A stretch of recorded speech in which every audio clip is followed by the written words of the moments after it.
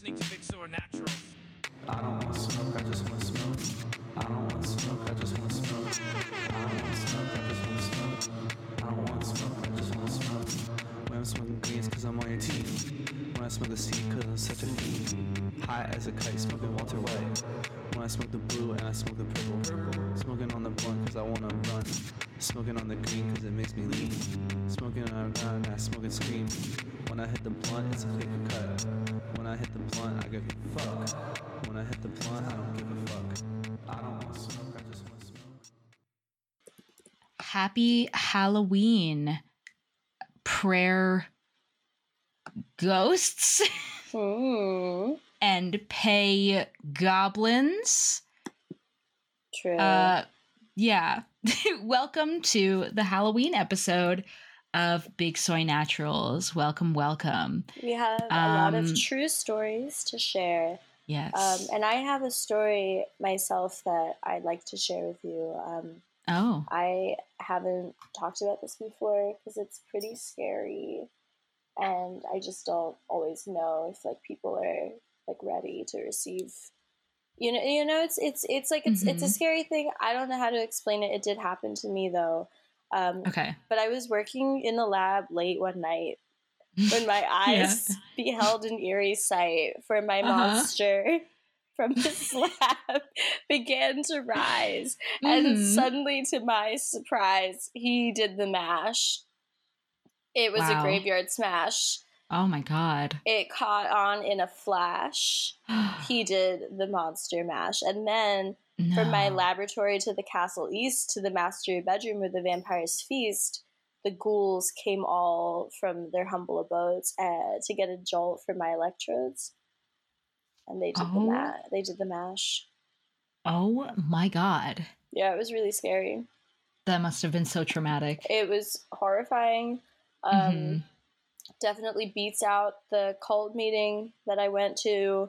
Scarier than any queer polycule house that I've ever lived in. Maybe on par with the time that agents from the intellectual dark web visited my home. A little bit less scary than getting photographed by the New York Times, but there's nothing like the monster mash. No, I mean, I've heard the legends. I didn't know that they were true. Like, Jesus. Yeah, what a terrible time. Speaking of polycules, the scary thing that I witnessed was a giant polycule on the dance floor at a pinball bar. Okay, Kendall, you live in Portland. I know. You went to a pinball bar, and then you saw people that are poly? Yeah, but the thing is that one of them, the reveal is one of them, you know, they were wearing a lizard costume and an Alex Jones Was Right t-shirt. And that stunned me. Well, they were probably like, oh, this is so scary. Like, nothing scarier than... It did frighten me. It did frighten me. My biggest regret is I did not cold clock them that night. As what? Just like give them a good smack. Oh, clock, like punch. Yeah. I thought you meant that you were gonna clock them. No, cold clock. Cold clock. What identity? Cold clock, not hot clock. Do you believe in ghosts? Do I believe in ghosts? Here's the thing. I am vehemently agnostic. So it's like I don't necessarily believe in ghosts, but am I going to tempt the fates? Absolutely not. I'm not going to fall into the cliche. If someone's like, hey, my great grandma said that in her will that I can own this spooky Victorian mansion if I just stay in it with my friends for one night, and she named all of you by name.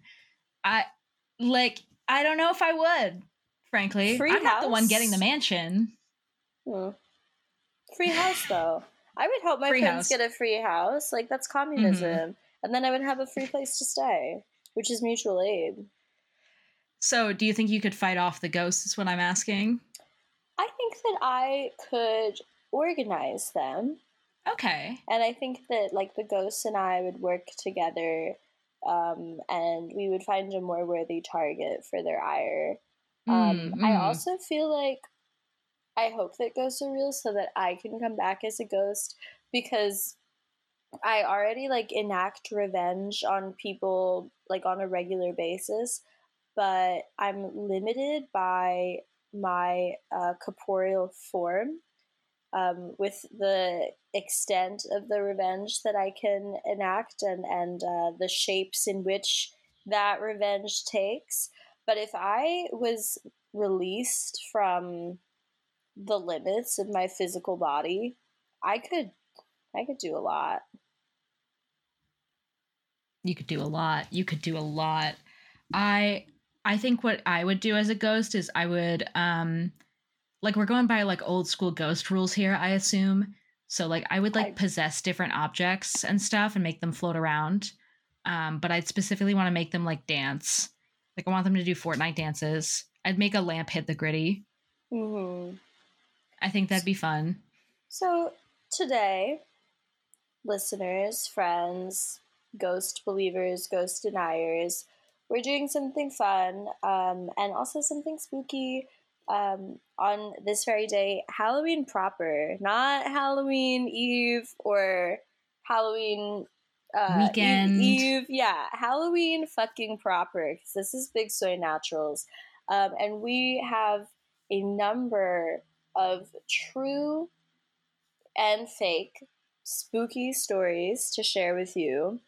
The first is, are you familiar with the tale The Monkey's Paw? I am familiar with the tale of the monkey's paw. It's very spooky. How does it go? Well, usually what happens is that there's like a several monkey's paw different tales, I think, and like the idea is that a monkey's paw, like when you wish on it, it grants you the wish, but always with like a caveat, like a little trick. I think that there's one monkey's paw tale, but then the monkey's paw has become sort of a motif. Yeah, And the story of the monkey's paw, according to Wikipedia, I have read it before, but it's like 9 pages long. We're not going to read that to you, but it's about Mr. and Mrs. White and their grown son Herbert. Not a great name for your kid. And Sergeant Major Morris, who served in the British Army in India. So you know that they are what's the word, Kendall? Colonist. Yes, they are an agent of the imperialist state, and this guy comes to dinner and gives them a mummified monkey's paw, and says that there's a spell on it that like they can get 3 wishes, but there's going to be consequences if they make their wishes, and that they will have to be punished for tampering with fate. And the reason that this guy is even like giving away the paw is because like he didn't have a good time with it. So I'm not really sure like why he would bring it to dinner and is like, hey, look, like this thing fucked Maybe up he my fucking life. hated them. Yeah. British people tend to hate each other. And so then Mr. White, he takes the paw out of the fire because Mr. Morris has thrown it into the fire. He's like, this thing sucks so much. And Mr. Morris is like, well, watch out for when you use it. It's going to be bad. And Mr. White doesn't listen. And he uses the paw first to just ask for $200, which, like, I mean, I don't know. This was written in like the early 1900s. That's like what, 1,000? I think like around 1,000, maybe more. $1,000. Mm-hmm. So I get it. I guess I would make a wish also for $1,000. And the next day, like, Mr. White drops the paw in surprise. He claims it moved and twisted like a snake. And the next day, Herbert, their son, leaves for work. And that night, an employee arrives at the White's home and tells him that Herbert was killed in a terrible machine accident that mutilated his body. The company denies any responsibility for the incident, makes a payment of $200. So it's like, you know, you thought. Trick ya. So I think the moral of the monkey's paw story is like, don't invite military officers to your house. Like, don't plunder. Don't invite military officers to your house, and especially don't invite guys who bring dead animal parts. Well, yeah. Don't plunder your home. India for like its wonders, and then use them to make wishes on them, and like maybe give the monkey back its paw. I think that it probably could all be solved by using better wording. But anyway, our friend Austin from Gorilla Radio Show found the ending of this story. We thought that we knew the ending, but we didn't. There's more. And he sent it to us, and so that's our first scary story for everyone to listen to. Yeah, roll tape. Mr. White was on his hands and knees, groping wildly on the floor in search of the paw. If only he could find it before the thing outside got in. A perfect fusillade of knocks reverberated through the house, and he heard the scraping of a chair as his wife put it down in the passage against the door. He heard the creaking of the bolt as it came slowly back, and at the same moment he found the monkey's paw and frantically breathed his third and last wish. The knocking ceased suddenly, although the echoes of it were still in the house. He heard the chair drawn back, and the door opened. At the door was not their dear son Herbert, but rather a very cool chimpanzee. He had on Gucci goggles with the Louis belt and was honestly looking kind of fresh with it. "Okay," said Mr. White. "This isn't that bad, actually. Honey, are you seeing this shit?" "I am," said his wife. "Did you wish for a monkey?" "Is that bad?" he replied. Before she could answer, the ape swaggered into the building. "Do you guys have any bud?" puzzled the inquisitive monkey. "Oh shit, he can talk. This rocks, actually," exclaimed Mrs. White.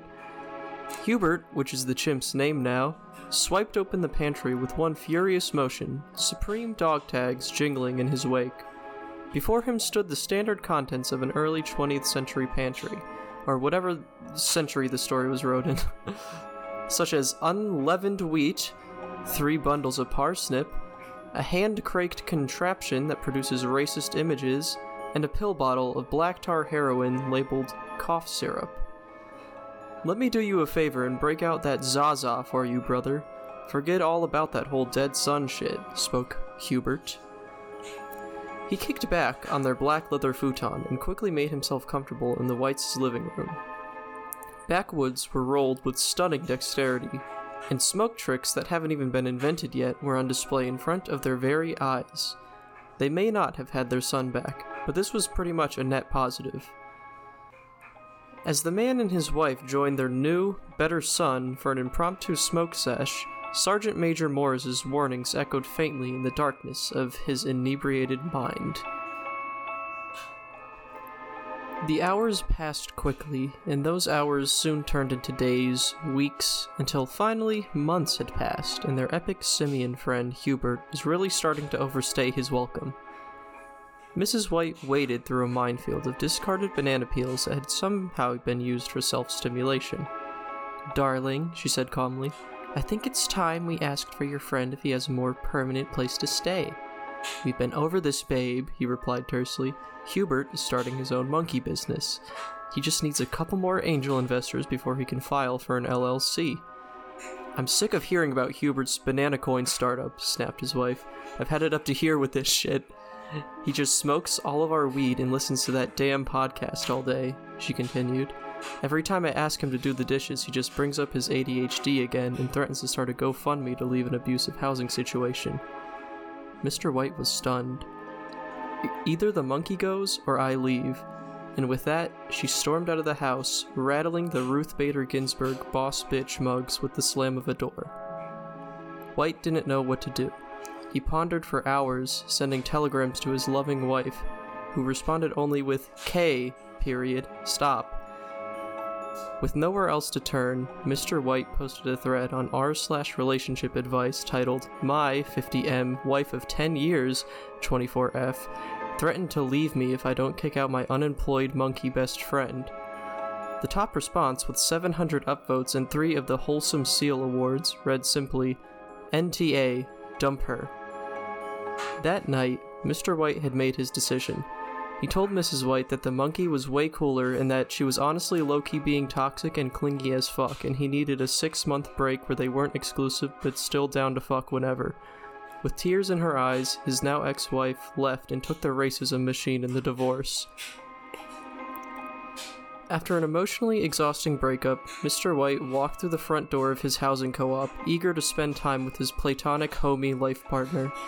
To his shock, however, in the living room, there was nothing to be found save for a warm indent ass print on the cushion where Hubert once sat.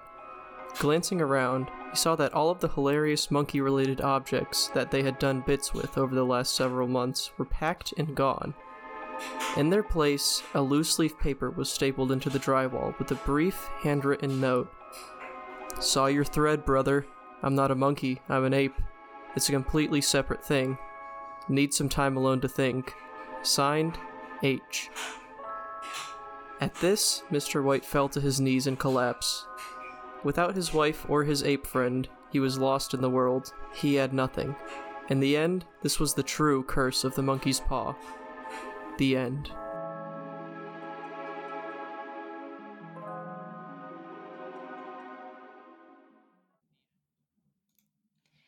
So what I get from this story, the real moral of the monkey's paw is that you should always give a monkey weed when he asks for it.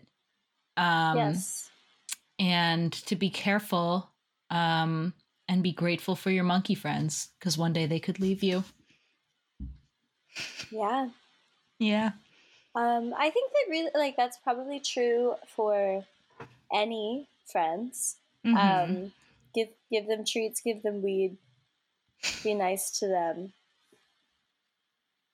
I actually don't. I think maybe we should make weed be illegal. Just because Interesting. It just doesn't work for me. It makes me nervous. So because you can't be included in smoking reefer, you would like it to be banned. Yeah. Very spooky story. Great work, Austin, of Guerrilla Radio shows. I was so scared. I was trembling. I was hiding under my blankets. I was shivering. Just going, there is a chill up my spine, which is how I feel every time I listen to Guerrilla Radio show. I'm always so scared, and I never know what's going to be around the corner.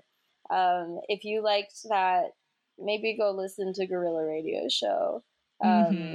Maybe go follow Austin. Yeah. Piss Vortex on Twitter and on Tumblr.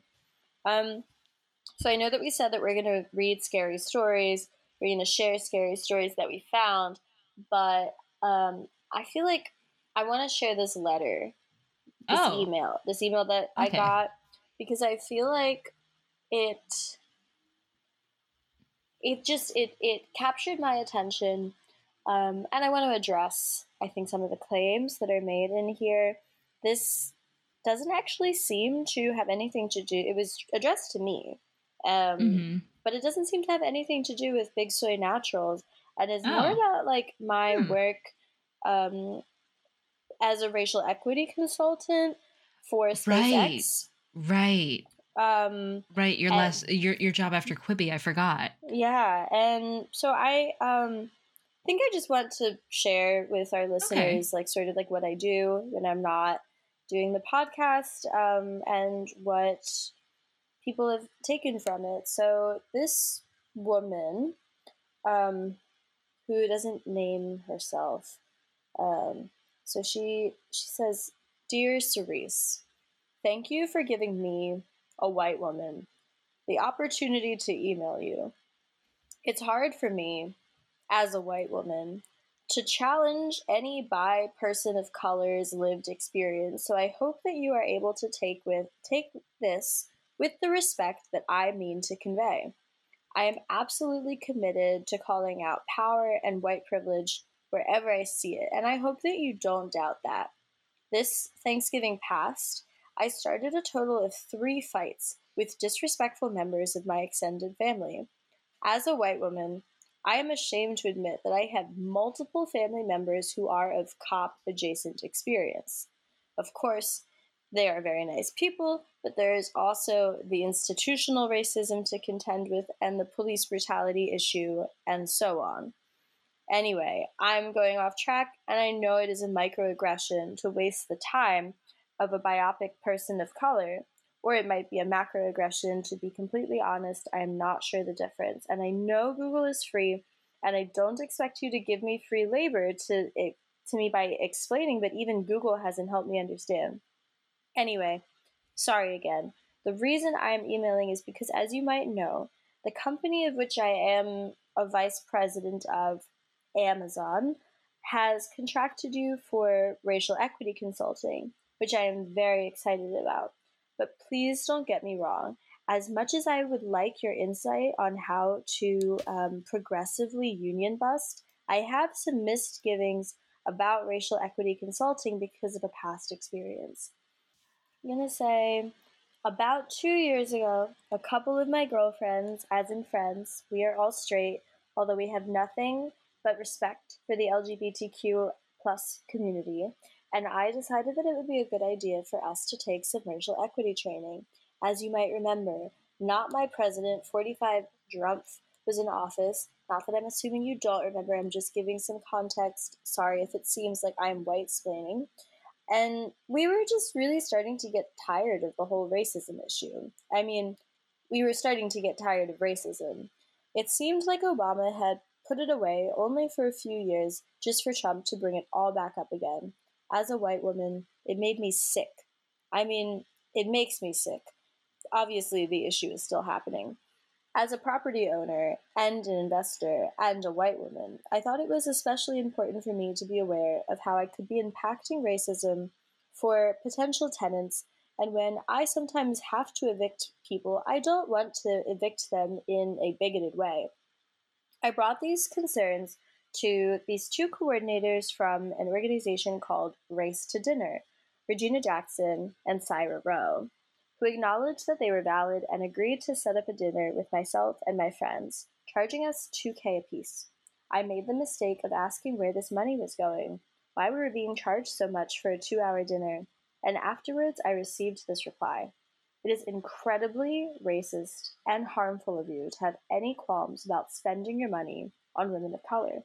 Your money should have been theirs in the first place, and if you aren't interested in giving it to the women who rightfully deserve it, which you should consider both payment for the emotional labor they are already doing by instructing me to write you this email and a payment of reparations, then you may be too problematic to engage in this work.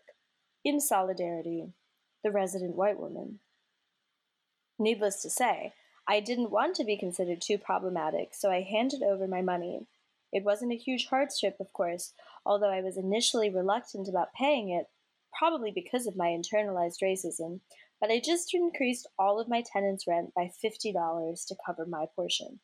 It took some time to get the meeting set up, and whenever I requested a clearer timeline, I was told that it was white supremacist of me to expect Regina and Syra to run on my white woman time, which was true, of course. Eventually, we had a date set up, and we were all told to come prepared by reading White Fragility beforehand.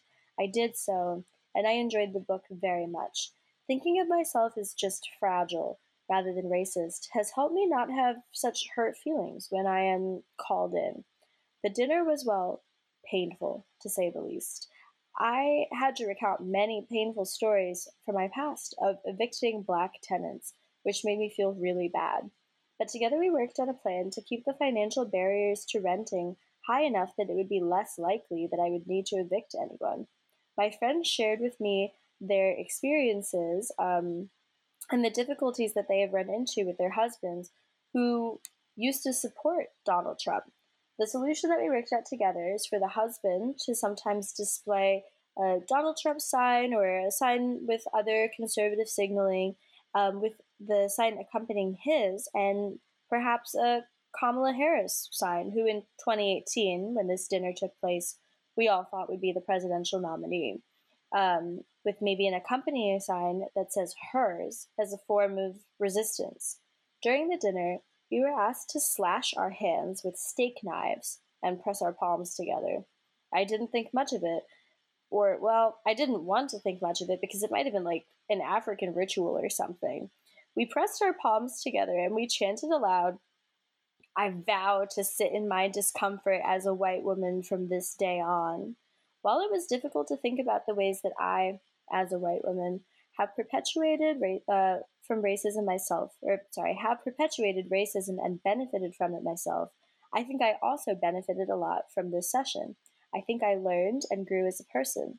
Unfortunately, something else happened to me after. You might have noticed that I used the phrase "I, as a white woman" a lot. Well, there's a reason for that. And I have to confess, I didn't actually want to start any fights with my cop-adjacent family members. But ever since that dinner, I, as a white woman, cannot help but start most sentences that way. And any time I hear something which might be racist, it's like a spirit takes over my body and makes me start an argument. I had to delete my Facebook account and get off Instagram. Each day, and I have no recollection of doing this, I tweet, "Give your money to Black women," and I tag my friends in it. I hope you don't think it's problematic of me to not want to continue this behavior further. I do want to be anti-racist, but I also feel like I am possessed. It is for this reason that I, as a white woman, ask to please be exempted from your racial equity training.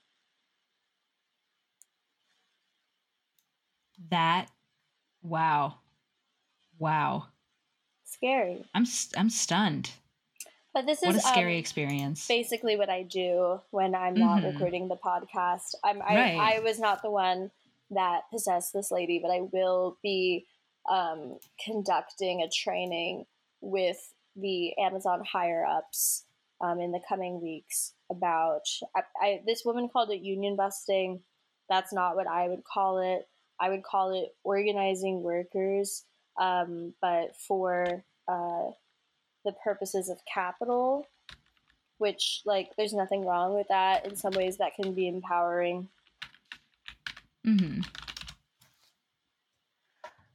Wow. Like, yeah, I think that sorry, it's just okay. It's just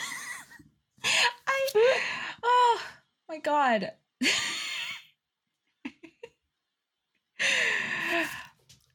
It's a very powerful thing that you're doing. I think you're bringing a lot of change into the world.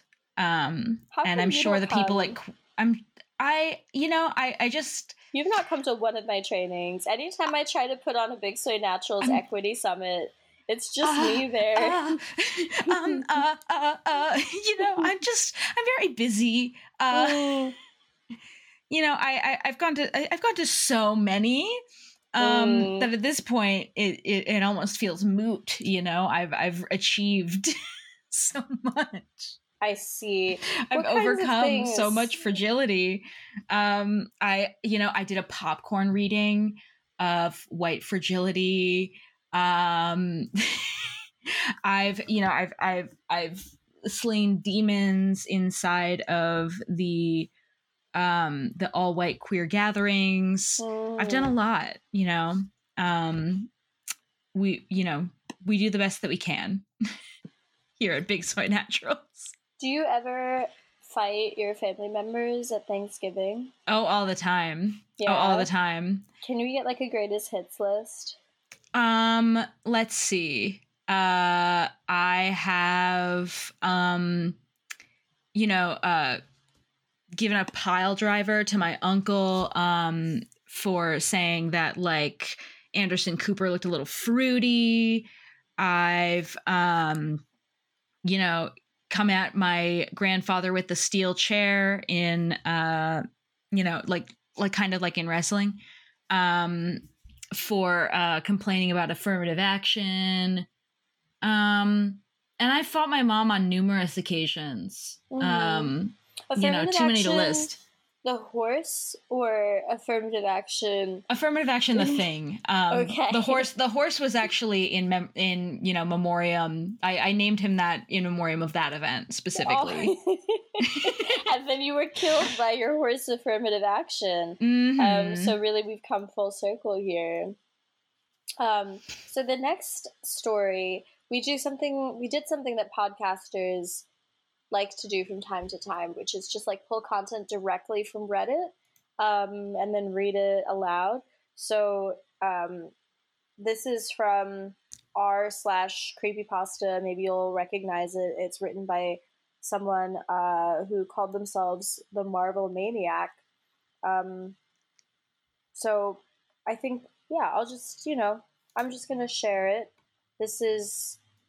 This counts as content. Maybe we cribbed it from Reddit. Okay. Hey, r/creepypasta. I'm posting here because, frankly, I don't know who else to turn to. The events that have transpired in my life over the past few days have been so devastating and so strange. But I'm getting ahead of myself. Let me explain. It all started 3 days ago. I was browsing my YouTube mobile app homepage, one of those classic stupors of indecision, where none of the recommended videos felt quite interesting enough to click on.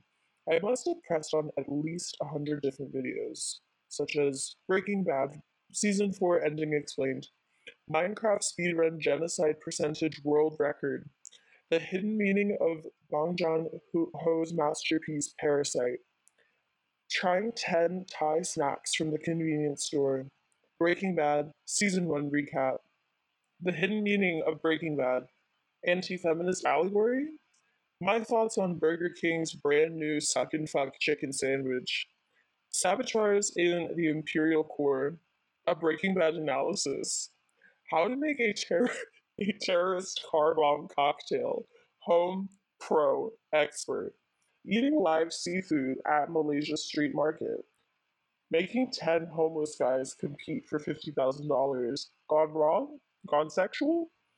Breaking Bad, every racial slur, full series compilation, and so on. Normally, I would have happily clicked on at least one of those videos, but something just felt off that day, which is what brought me to the very bottom of my YouTube mobile homepage, a place I had never been before. In fact, if you asked me a week ago, I would have insisted with great certainty that the YouTube mobile app homepage doesn't have a bottom. It just goes on forever. In any case, I couldn't deny the fact that I had reached a point where I could no longer scroll, and only one video remained.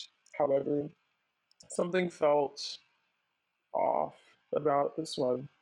A few things stood out to me immediately and put me on edge. The video was apparently a Marvel fan doing a live reaction to the trailer for the Avengers movies. Now, I'm far from a diehard Marvel fan, as I've had my displeasure of watching more than my fair share of their SJW pandering crap over the years, but surely if they had announced a new Adventures movie, let alone released a full-on trailer for it, well, I would have heard about it. As if that wasn't enough to set off alarm bells that something else was off about this video. The next thing I noticed was the thumbnail. It was set up in such a way as to indicate that the person who runs this channel was one of those VTubers. You know, the people who speak to their viewers through virtual avatars of kawaii anime girls or gorillas, who are always 100% of the time to be implied of legal age to consent to sexual intercourse. Yeah, this guy was a VTuber, alright. Only his avatar wasn't an anime girl. It was a fully rendered 3D model of a soy jack wearing a Marvel shirt. I was instantly like, what the fuck? Does YouTube think I'm gay? And also a Marvel fan soy boy? The final nail in the coffin of something feeling off was the apparent title of the new Marvel movie. According to this movie, the new adventure movie would be called The Avengers 5 Reparations. Now, at this point, I was just about freaking losing my shit. Was the implication of this new Marvel title meant to imply that the Avengers, the freaking heroes of planet Earth, should owe reparations to some quote unquote historically persecuted group? It was then that I knew that I would have to watch this damn thing and at least get to the bottom of all this crap. Hell, at least I found something to watch on my YouTube. As soon as the video started, I realized that something was off. The Soyjak VTuber avatar immediately appeared in the bottom left corner of the screen, mouth characteristically agape, and eyes classically glazed overdue to soy poisoning.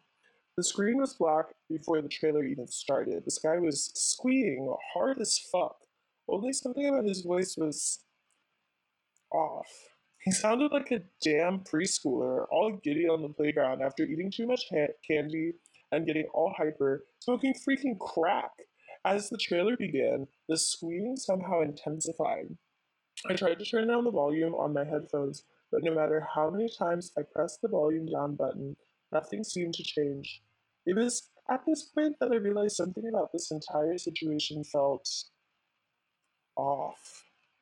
The trailer proceeded to be a scene of Thorn, the Asgardian hero, sitting behind a podium in what appeared to be a courtroom. It looked like he was bound by heavy chains. He hung his head solemnly as he spoke. Your Honor, and the transgenders of the courtroom, I would like to plead guilty to the crime of being a mayo boy cis cuck heteronormative piece of literal trash. Upon hearing these words leave Boar's mouth, I felt my whole body freeze. A shiver ran down my spine. Is this really what the new Marvel movies look like? Is this what the rampant wokest indoctrination has led to? Before I could muster another thought, I became painfully aware of the Soyjak on the screen, his horrible virtual body wriggling and squirming in delight, presently screeching. That's freaking Gore in there from the movie, from Adventures of of the Galaxies, and he's doing a hecking accountability. Gah! How disgusting. This freaky, degenerate little creature was actually celebrating this degenerate freaking crap. The screen then rapidly cut to a shot of a gavel striking the podium. As it struck the wooden surface with a bang, a spotlight shined on the wall, revealing a silhouette of a Thorg, only now he was hanging in a noose by his neck. Once this appeared on the screen, the Swayjack cheered and hooted and hollered. Throughout the commotion, I was able to make some of the words carved into the handle of the gavel. They read, Deep State Agenda. My whole body shivered so hard that I nearly puked. Something about this scene felt off. The video continued on in much the same fashion. Iron Guy, Quickshot, the Human Beast, Mr. Plasma, the Invisible Bomb, the Human Car, Captain France. One by one, each of the superheroes of the adventures appeared in the courtroom, confessing to their so called crimes of being white and straight and cisgender, and they were all then sentenced to death by the unseen judge, while the wretched Soyjak screeched in pure ecstasy. At a certain point, I realized that something was off. I decided to scroll the comments to make sure that I wasn't going crazy and that people agreed with me. I was relieved to find that by and large, the comments from the video reflected my general takeaways from this new Marvel trailer. That it was a bunch of wokeism garbage with freaking Mary Sue's and anti intellectualism to boot. However, something about the comments was off. I noticed that even though the video only had several hundred views, each and every negative comment had received hundreds of thousands of downloads. How is this possible? I also quickly realized that on every single negative comment, a reply was posted by the channel The Marble Maniac. Though I hesitated to open up any of these replies, curiosity eventually got the best of me. These reply comments felt off. In each of them, the Marble Maniac would refer to the original commenter using some total soy cuck insults straight from freaking Tumblr 2014. As if this wasn't bad enough, he would then proceed to post addresses, full names, employment information, all presumably associated with the commenter he was replying to. The Marble Maniac was doxing all of his critics. Free speech be damned. Perhaps foolishly, I decided that I would give this woke scumbag man a piece of my mind. I spent about 20 minutes coming up with the most effective series of slurs to use on this despicable creature. Then, I laid into his ass with a multi-paragraph comment and told him just what I thought about the woke moralist crapshoot that this new freaking Tumblr ass Marvel trailer was. As I hit post, I felt my stomach drop. In that same exact instant, without even a moment of time passing, his reply had been posted. He called me a Scorseseist, literally trash dumpster, and then posted my entire full name, address, and employer.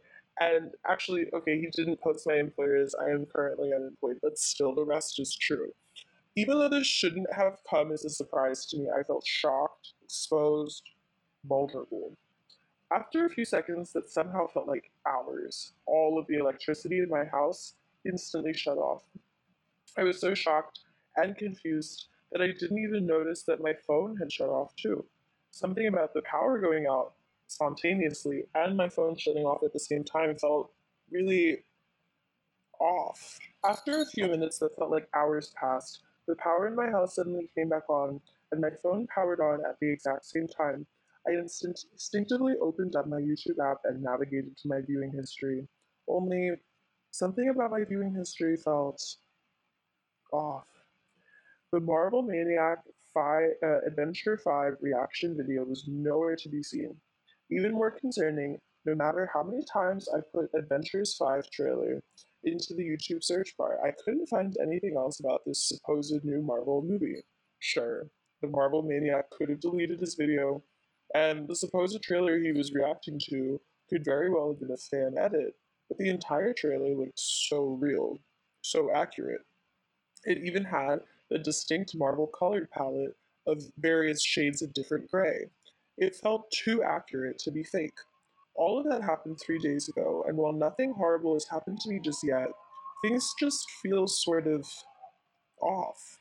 I can't get over the feeling that I'm in danger, that something is coming after me, that I'll be the next helpless victim of the woke moralist deep state. Even worse, I keep feeling like I can hear a subtle squeeing sound in the distance. Even more worse, it feels like it's getting louder every second. Wow, that was off. It was horrifying. Yeah. I would hate to see Thorn from the Adventures have to, admit to the crime of being white and cisgender, and then be hung by his neck. See all my favorite Marvel characters become transgenderified. That's just like my worst absolute fear. Captain France, who could forget? Like who could forget Captain France and Iron Guy and Car Bomb, like and all and of Bulk. These characters are cis and white and male, and like they contribute a lot to the Marvel Cinematic Universe. And yeah, this is like a real post from Reddit that we found. Yeah. It's really scary. Stay safe out there. This happened to someone, maybe. Yeah. It happened to a real soy jack, and it could be you next. Speaking of scary real life things that are true that happen in real life, what do you think of the DSA? I think the DSA is insufferable. I wouldn't necessarily say scary to me specifically, but I could see it being scary to other people. I find it to be pretty scary. And I think so does someone else, based on this real story that I found on reddit.com. So listeners, stay safe out there. If you've ever been invited to a DSA general meeting, keep your eyes open, and keep this in mind before you go. Never attend a breakout session at a DSA general meeting. By Redrum Rose Emoji. Hey, r/no sleep. So I'm sure a lot of you reading this are already familiar with the organization known as the Democratic Socialists of America, or the DSA. They came to national prominence during the 2016 Bernie Sanders campaign and have worked since then to build a diverse base of upper middle class college students who are really good at analyzing the feelings and priorities of the white working class. I know it sounds like I'm about to get political, but I promise you that I'm not. I actually really don't care about politics at all. I'm providing all of this as a preface for explaining my, how should I put this, unforgettable experience at a DSA general interest meeting on Zoom. So, like I said, politics, not really my thing. To me, it just seems like there are two sides that are constantly yelling at each other and they hate each other. It's like sports, where there are just two teams and you pick one and root for them and then root against the other. I also hate sports. If you couldn't tell, I find it also primitive. Like a bunch of Neanderthals who don't actually care about what's important in life. But maybe I just don't like other people. Hell, I've always been different. You might be wondering why I would even have any interest in the DSA, let alone attend a meeting. Well, let me put it this way. I'm a 20-year-old college freshman who's a virgin. I'm a gamer and an anime fan, so I have no chance with normie TikTok girls. As far as reactionary women go, well, they're all a bit traditional for me. The only women I truly desire and have a chance with are SoundCloud premium account holders and weird Twitter users. In other words, the ladies of the left.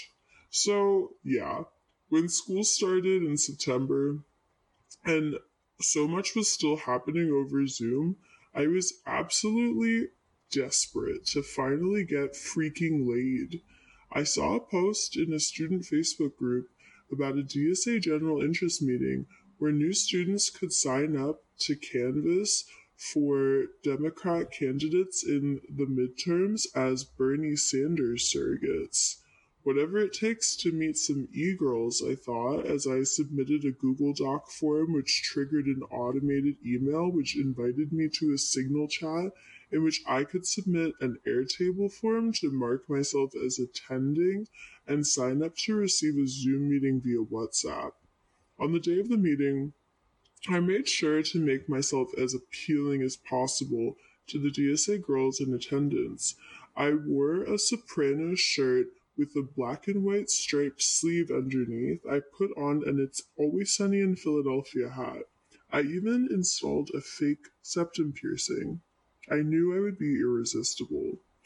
The meeting started with several land acknowledgements addressing the space that white folks take up in place of BIPOC individuals, followed by announcements from the Gamers Working Group, the Racism Unlearning Cadre, the George Soros Caucus, the Black Bloc Boat Dealership Ownership Caucus, and the Landlord Caucus. While the Gamers Working Group seemed appealing to me, the group that presented next took my breath away. The Etsy Witches Caucus was filled with the most beautiful alt women I'd ever seen in my life. They looked like they could each be the star of a different Ben Shapiro Triggers College SJW YouTube video. One of them was ironically wearing a Tayo Cruz shirt. I knew that when it came time to set my display name to a specific number to be added to the breakout room that I wanted to attend, I would use the number associated with the Etsy Witches Caucus. The breakout session started in standard fashion: names, pronouns, astrological sign, autism level, Gmail address, Venmo username, Twitter handle, Grubhub display name, and the icebreaker. What made you want to get involved with this caucus? I responded to the prompt as earnestly as I could without disclosing the fact that I was hoping to meet women. I said, well, I've always been made fun of by other guys for being a feminist. I guess it's like uncool to believe that women are inherently sexual creatures who want to fuck and be poly, and for some reason they shouldn't be allowed to show their bodies and are forced to cover their breasts, which I personally find to be non-sexual organs. Furthermore, I think it's misogynistic to criticize witchcraft and astrology and satanic rituals. And I guess that makes me different from most men.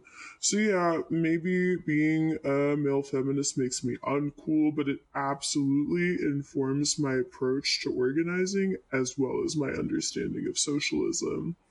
I could tell that the women in the caucus had never heard a man speak so bravely in support of feminism before.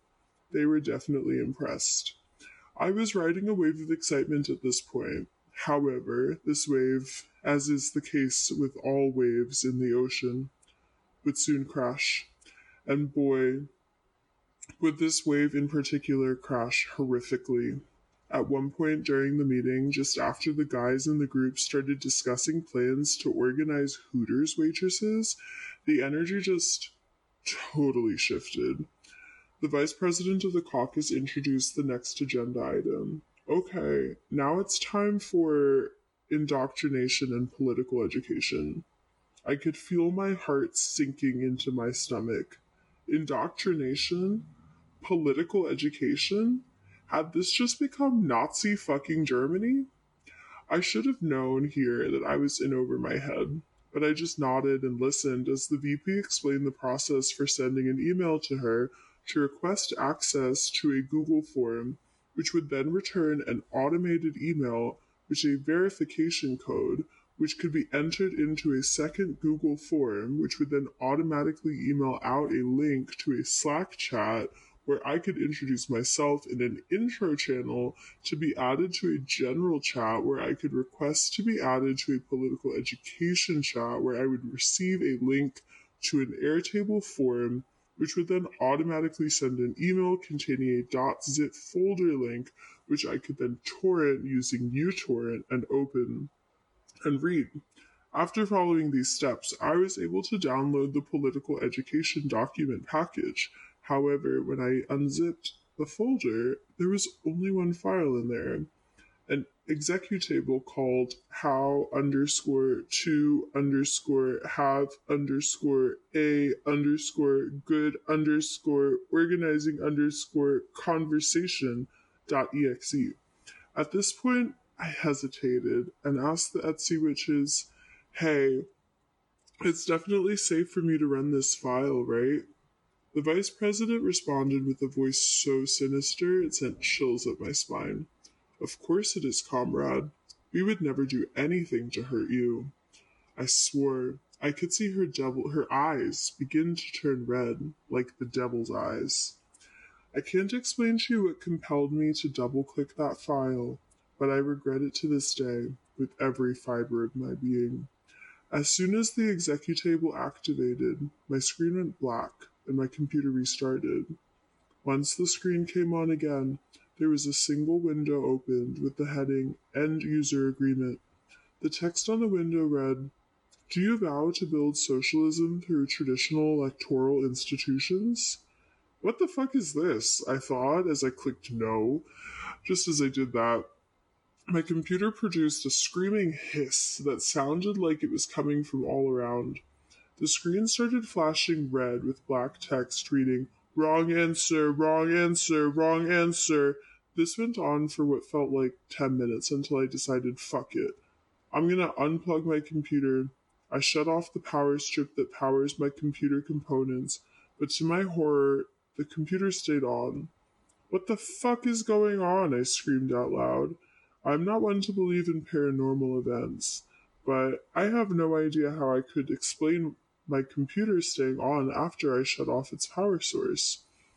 As I rocked back and forth in my gamer chair trying to make sense of everything, I saw the prompt reappear on my screen. Do you vow to build socialism through traditional electoral institutions?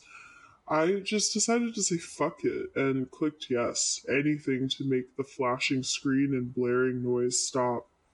In hindsight, this was maybe the worst thing I could have done. As soon as I clicked yes, my computer went to the desktop screen. However, everything was off.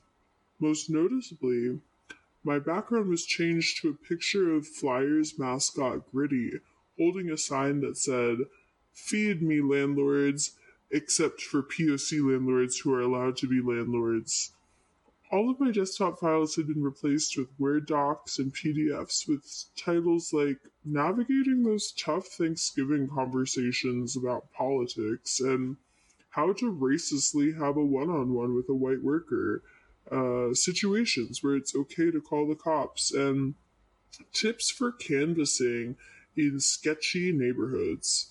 No matter how many times I tried to delete these files, an error message would pop up reading, "Let's not make any hasty decisions, comrade."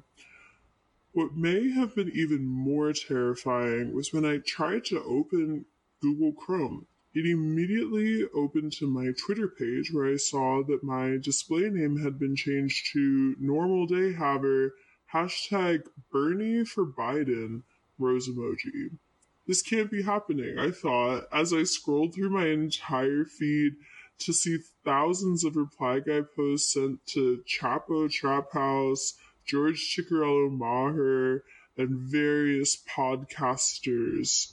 No, no, no, no, no. I screeched, I never made these posts. I needed to figure out how to make everything normal again, and fast. I opened up Zoom and entered the meeting code and password, only to find, to my horror, that the meeting didn't exist anymore. How is that even possible? I realized after some time that there is absolutely nothing I could do. My life has been irreparably damaged by the DSA Etsy witches. They've all blocked me on Twitter, so I can't even try to DM them and ask them why they did this, or how. All I can do is go on living as a DSA Twitter guy. After all, elections are coming up. Now, if you'll excuse me, I have a Medium post to write. This one is titled, "Here's How I Think Bernie Can Still Win."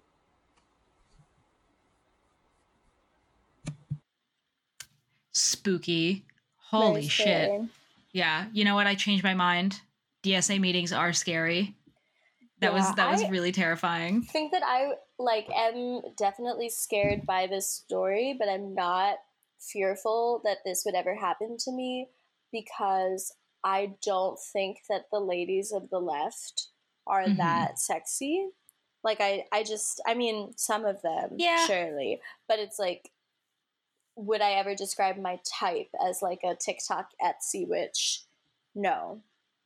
TikTok Etsy wish leftist. Yeah. Makes patches that say not queer as in happy, gays and fuck you or whatever the hell.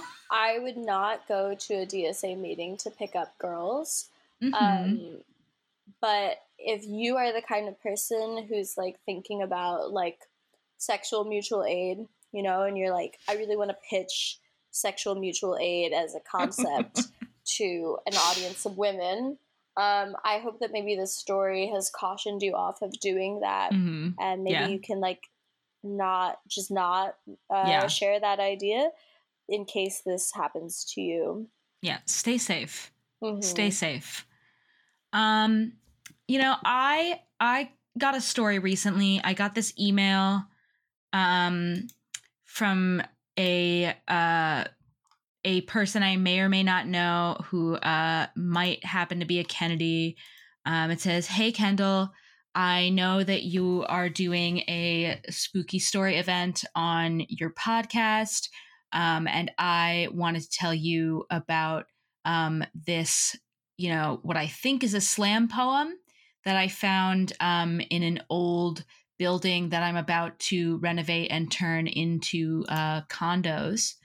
And I believe the place that this unnamed Kennedy is renovating happened to be a queer coffee shop. And I guess this was the last letter of whoever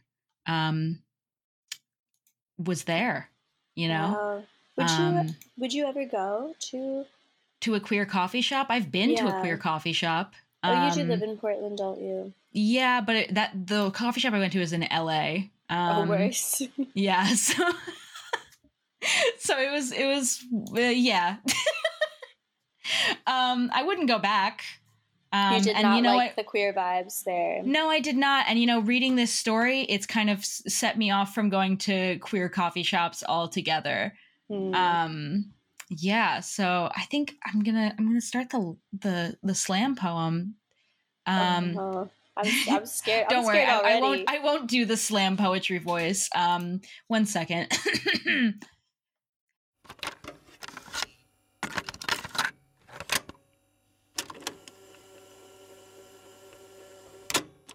The anatomy of the queer coffee shop is such that this analogy is less superficial than first it may seem.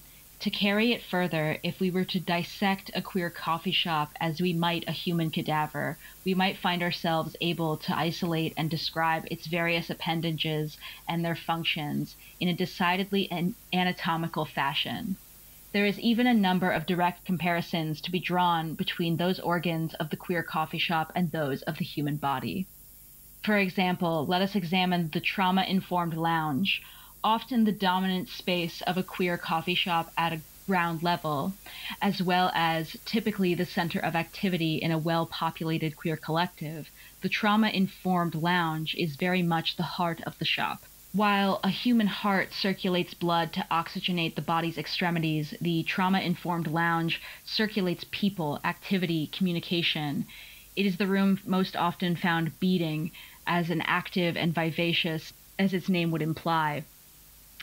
The comparison is only strengthened when we consider also the trauma-informed lounge is most commonly the room to contain the overused, frayed iPhone charger, making it additionally a locus of actual physical heat. Lay your head on the old, cracked leather couch. Between the thrumming beat of your eardrums, you can barely hear the whispers of, "Piggybacking off of that," and "the reason I ghosted you is because I have past conflict with Scorpios, and while you are a Libra, your tone triggered those memories for me." It is easy to think of the kitchen and the pickup counter as the stomach or digestive system of the house, though this comparison is tenuous, particularly given that the stomach and digestive system are one united form, and the owner of the queer coffee shop usually works against unionization between the front and backroom staff. In contrast, the function in analog of a gender-neutral bathroom should be immediately obvious. The hallways and corridors of a shop are its veins, providing circulation coursing through its frame. A staircase up to the illegally renovated rooftop deck bears more than a passing resemblance, both physically and symbolically, to a spine.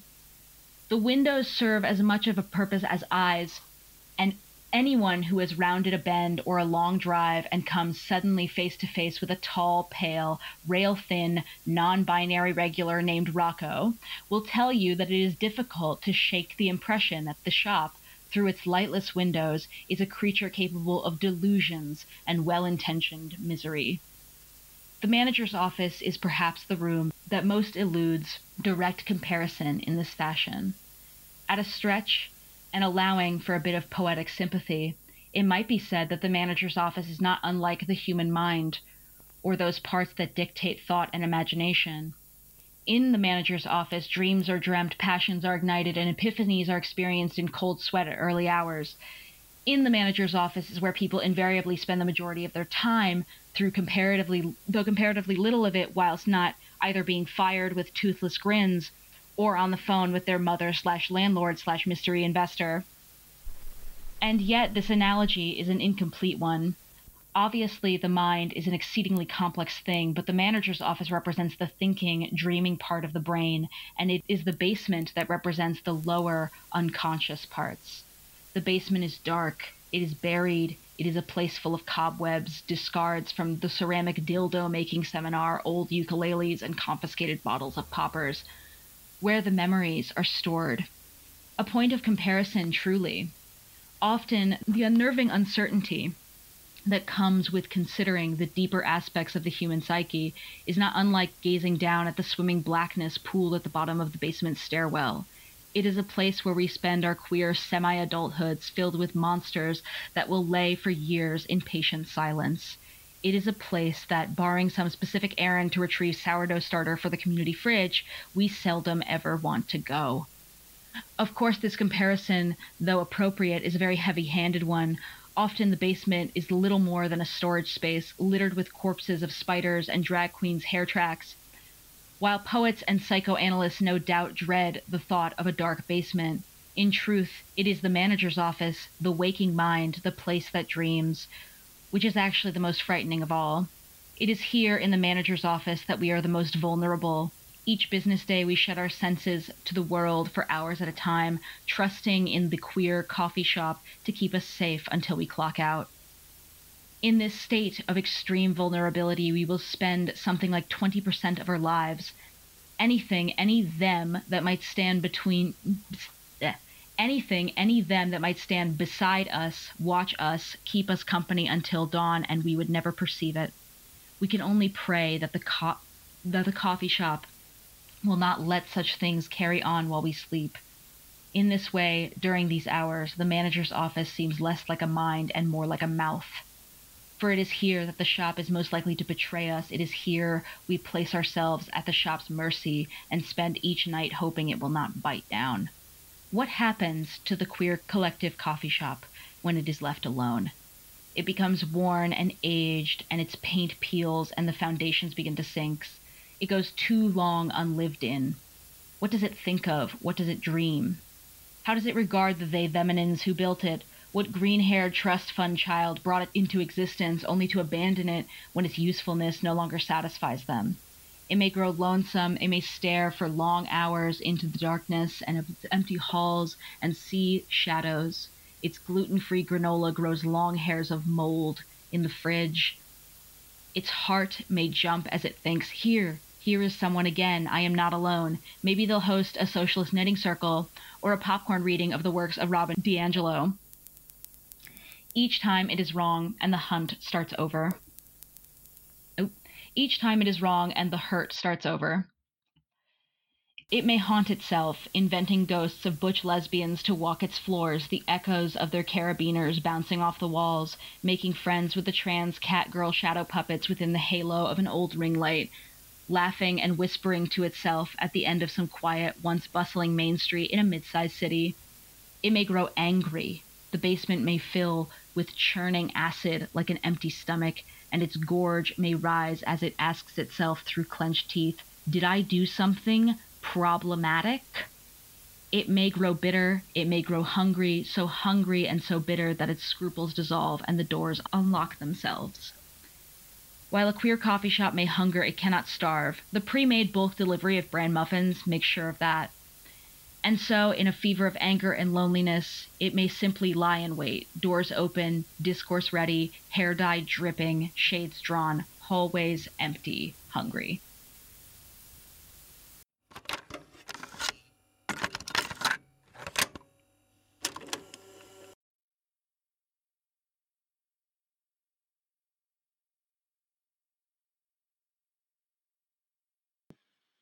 Wow. I feel like poetry is fundamentally frightening. Like poetry is a... And to me, when I look at this, I feel like it's a little derivative of, an indie horror game by a trans woman. I could just be imagining things. You are often imagining things, and that's not me gaslighting you because you're too smart to get gaslit. But basically everything that you've ever said to me is like not really a reflection of reality. And I think that like your perception Mm-hmm. is just like categorically off, and that you should maybe let me dictate to you what is real and what is not. Mm-hmm. But that was Okay. pretty spooky. What did you find it derivative of? What was the name of that game? I think it was Anatomy. Funnily enough, I think the title on this, from the scan that the unnamed Kennedy sent me, was Anat Them Me. So I think that, yeah, I'm my suspicions might be correct. Well, I have a scary story. I think a bit related, maybe, to what you just shared, and maybe not in like tone, but perhaps in theme. This one I found from a Facebook group for asexuals.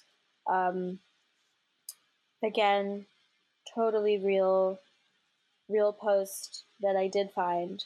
And I'm gonna read this one aloud to us, and maybe you'll tell me if this rings true to you for your experience in Portland.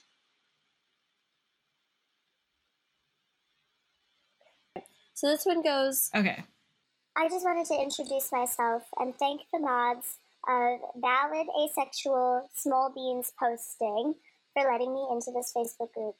I've been feeling very lonely this past year, and I'm excited to have a community that I can share my thoughts and struggles with. My name is Drone. I use she/they pronouns, and to be completely honest, I'm not sure I'm a real asexual. I used to desire sex pretty often. In fact, I was even an active member of my local Portland kink community. But I can say for the past year that with absolute certainty, I have had zero interest in sex whatsoever, and I don't think I ever will again. I guess that makes me asexual, but I have to say that this disinterest wasn't brought on by natural causes, and it wasn't brought on spontaneously. No, in fact, the causes were very unnatural. Here's what happened to me. I used to work at Portland's premier feminist sex shop called Her Majesty's Throne. We sold all the normal things that sex shops would have, but it was feminist because we had signs everywhere saying consent is sexy and no means no, and we referred to all of our customers as penis haver and vulva owner, which people found generally empowering. Anyway, I was restocking our butt plug section for the anus possessors when one of our regular customers came in. This is someone who's semi-famous, so I'm going to ask all of you to please keep this between yourself and no screenshots, please. It was none other than Matthew Nolan. If that name isn't ringing a bell, well, he's husband to the creator of Ojoy sex toy, Erica Moen. Erica Moen is something of a Portland legend. After all, it's not like just anyone can run a webcomic, let alone a highly successful one. She's also a fixture at Portland Pride, where she and her husband can be found catcalling slurs at some of the people in the parade. People love her, and the owner of the sex store very much loved her and her wallet. She was great for business. Just one review of a vibrator where she said, "I loved the way this rumbled on my cunt. Caused our online stock to sell out overnight." And we frequently had visitors travel from pretty far just to check out the store that Erica calls her favorite. So whenever she or her husband Matt, who also contributes to the comic, come to the store, it's on all of us to be on our very best behavior. A coworker of mine was once fired because she told him, "I think trans men are so cool and sexy, and I love their sexy little weirdo bodies." And I guess it made him uncomfortable, so he told her as much, and it hurt Erica's feelings that he would say that to her, and that he didn't appreciate the compliment. And so she went to my manager about it, who let him go over some scheduling reason that seemed to be related. All this to say, I got a little bit nervous when Matt approached me for assistance. "How can I help you?" I asked. "Oh, I'm just looking for something to review for the comic. Our engagement has gone down in the past few years. That whole cucking incident, and Erica asked me to come back with something exotic. I gave a nervous laugh. I'm not sure what your threshold for exotic is, but we just got in a new stock of these ovipositors that let you put your eggs in, well, like any hole, and then you can birth them out. No, I don't think that's quite right, he said Britishly. Well, what about a latex body cover? You lie it down and it compresses your whole body and your partner can slowly remove more and more air. No, I don't want to let Erica have that power, as he continued wandering around the store, when he finally found something that caught his eye. Aha! This would be perfect for our readers. It was a 4'7", buxom blonde robot with bright blue eyes and a full-lipped mouth, packaged in a box that said, Meet Alabama. Depth of vagina, 6.7 inches. Depth of anus, 6.7 inches. Depth of mouth, 5.1 inches. We had a few of these things in stock, I think mainly for the novelty of it, but to date, hadn't sold any to any of our customers. I once made the mistake of asking my boss how fuckable robots resembling inanimate women could be considered feminist. And she told me that giving lonely sexist men something to occupy their time with, they wouldn't bother women as much. That seemed to be true to me, so I left it alone. I'll take her. But as Matt said this, he went to pick up the box and his knees buckled under him. She? I asked. Because it was a robot. She weighs 84 pounds. You might need some help carrying her. I said, Oh no, but I walked here. I stared at him as he struggled to drag the box on the floor. Matt did not need to pay for products. Everything he got from the store was given to him and Erica for free. When suddenly the doll's eyes did something to me. They flashed a brighter blue. And I suddenly felt scared from the eye color, but also compelled to offer my help. I can help you carry her, I said. Why did I say this? I really couldn't tell you, even now. Matt and I picked up Alabama's box from both ends and struggled our way to his home. I have to say, it was not what I expected. I thought there might be sex-themed art and an overall kind of cozy vibe to the furniture, but the walls were instead plastered from ceiling to floor with prints from the Ojoy sex toy comics. I was surrounded by the depictions of vaginas and penises and a lot of sexy furry stuff. I'm not anti-furry, by the way. I know that they are an important part of the asexual community. It was just surprising to see. Anyway, once we were inside, I was greeted by none other than the legend Erica herself. For those of you who don't know what she looks like, Erica is a short, thin, white woman with a mostly shaved head except for a dyed pink coif that she has on top.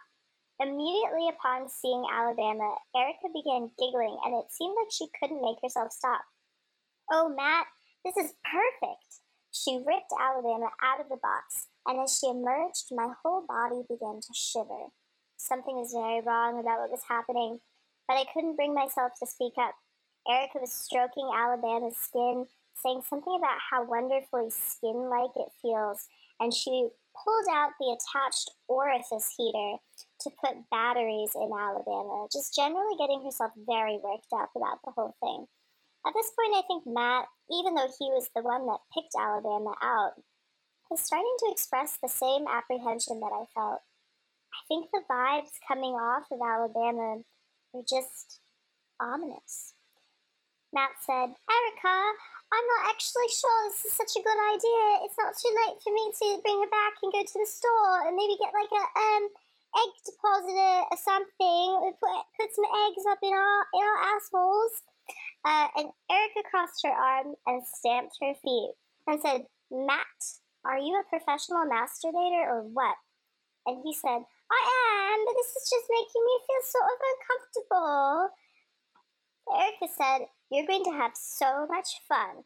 Do it for me. Do it for our readers. Do it for content. It was clear that Erica was not going to take no for an answer. Matt let out a sigh and agreed. For anyone who's still wondering, I'm not really sure why I was still in this house, but it seemed like neither of them were paying attention to my presence, and I felt so paralyzed with this unexplainable dread that I couldn't move. When Matt moved to pick up Alabama, he was still struggling. I felt again her eyes glower at me, and you just have to believe me that this happened. Her mouth moved. I heard her whisper to me, "You'll pay for what you've done to me once I'm activated. You should have read Intercourse by Andrea Dworkin." What did she mean? Who is Andrea Dworkin? I didn't do anything to her, except help Matt bring her to his house. But that's not on me, that's on him. And she's a sex doll after all, this is what she was made for. What does she mean by activated? Did anyone hear that? Hear what? Erica asked as Matt was helplessly dragging Alabama to their living room by her hair. Oh, who are you, by the way? I'm Drone, I said. Your pronouns? Erica tapped her foot while she waited for my answer. She, they? Very good. Well, my name is... Actually, I'm being a silly chucklefuck. I don't need to introduce myself. Best you get going now. Ta-ta, thanks for your help. I moved down the hallway, trying not to look too closely at any of the comic prints on the wall. The ones that looked kind of funny now looked ominous. I needed to get out of there. I didn't want to learn what activated meant, nor what would happen to me when she was. Alas, I was too late. Whatever activated was, it was done. And how Alabama decided to make me pay? Well, it was horrifying. I was swiftly transported into one of the comic panels. This one was about two furries explaining polyamory to each other, and then a third furry arrived. Not too bad. Before I knew it, I was transported to the next comic panel. Inside this one, I was attending a kink-themed dinner party. Oh, but the next one, it was just so awful I shudder trying to explain it now. I lived inside this comic where there were dogs, humanoid dogs, on a bed, and they were pissing in each other's mouths. It was so bad, I'm getting the shakes just thinking about it. Each subsequent panel I was transported to was worse than the one before.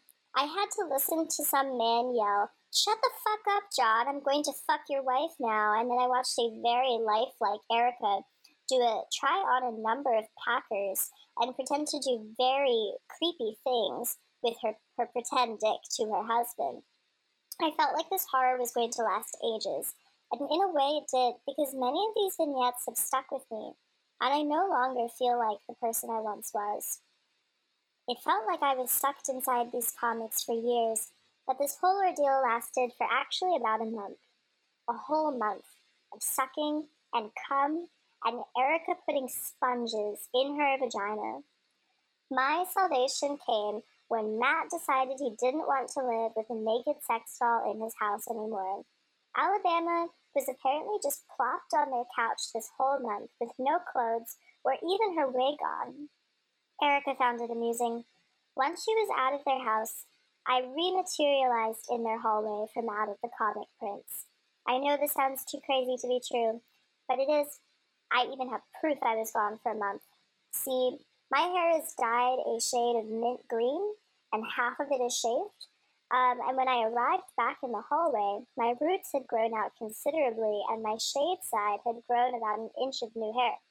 Of course, I couldn't tell my work anything about this, and after my first call no-show, I was fired. It took some time, but eventually I found a new job at a feminist weed dispensary. But ever since then, I have had absolutely no interest in sex. I guess I'm asexual now. Hopefully you can understand why. Does this make me asexual? I'm still not sure. But I know I want no part of sex ever again, and I'm happy to have a community to talk with about how absolutely nasty it is. And for anyone who's wondering, Alabama was sold to a fan of Ojoy Sex Toy. I've tried to find out more about this fan to see if they're okay, but Matt wouldn't give me their name. If anyone you know has bought Alabama, please warn them. They're not safe. I just picked up a copy of Intercourse by Andrea Dworkin. and maybe I'll get to the bottom of why this happened.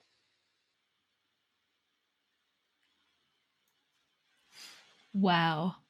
I would say that is accurate to my Portland experience. I have definitely I've definitely been, haunted by Erica Moen several times. I've never confronted her directly, but I have felt her ghostly lube covered presence in many a sex shop and queer collective.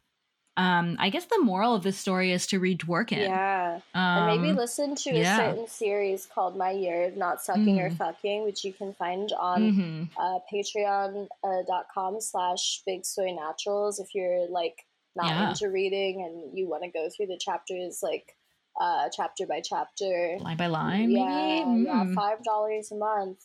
And then you won't be haunted by a sex doll. So... maybe not a scary story if you do the right thing. Yeah. Would you have you ever been to a feminist sex shop? I have. Their prices were decent. Would you That's really all I can say about maybe it. want to like auction off an ovipositor to our fans? Yeah, sure. Yeah, you know what? Do the pay piggies want to lay some eggs? I bet they do. Yeah. You know what? We're gonna create an Instagram post and we'll create a whole giveaway. Whether or not we'll fulfill that giveaway is another story. But maybe an ovipositor should sponsor us, and then we'll do a giveaway. Mm-hmm. Well, so the last spooky story that I have to share is ripped from the video diary that I made into a transcript from a famous TikToker. I'm not going to name them, but maybe like with context clues, there's some other people named. Like you should maybe be figuring it out. But it's allegedly, Yeah. But so, how do I begin this? It says, "Tell me you own a cursed ring light without telling me you own a cursed ring light." Okay, so, 2020 was so crazy. It was actually insane. Cottagecore was kind of cute. But the strawberry dress was out of stock when I tried to buy one. And then I had to wait 4 to 5 weeks to get it made and mailed to me, which obviously was not acceptable. And the dupe that I got off Shein did not fit right, so I completely missed the trend. Also, my torso is kind of short. So all those upper body dances getting really complicated was making it difficult for me to grow my followers because they just don't look right. Not to mention, I do have ADHD. So I really don't have the attention span to learn more than 3 or 4 steps of choreography. Basically, quarantine was not cute for me, and at the time it was really getting in the way of my career as a travel YouTuber. I used to go to foreign countries, places like Asia and Latin America mostly, and I would film myself buying different foods, pulling faces to show everyone how shocked and weirded out I am by the weird textures and flavor combinations. I had 10,000 followers, not a lot for where I am now, but at the time, I had just gotten a Fun Fit Fab sponsorship, and I really didn't know what I was going to do to keep my engagement up, let alone have an even bigger platform. People were dying, too. I know, but it's not like I could do anything about that, so don't act like I'm fucking heartless for caring about myself.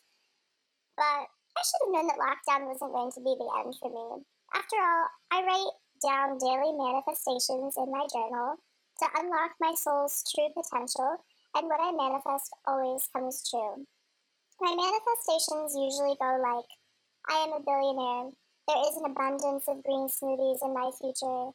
I have more followers than Stassi Baby. I do not need to get more lip filler. It is okay that my torso is really short. I blew the fuck up on TikTok, of course. I love short form video.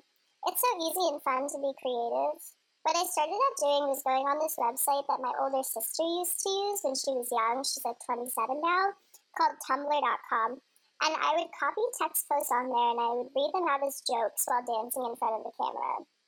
But where I really started to find my niche was through astrology. I'm actually not really an astrology girl, like, not more than anyone else is. I am a Sagittarius. If I'm being totally honest, when I think about what I truly believe, immediately that song, How Great Is Our God, that we used to sing at church when I was a kid, will start playing in my head. I guess I just think Jesus Christ is our Lord and Savior who died on earth to forgive us for our sins. I wish I was born Catholic and not Methodist, because Catholicism is really good for engagement right now. But it's like the strawberry dress thing all over again, because you have to go to like Catholic school, like church school, for a whole year to convert.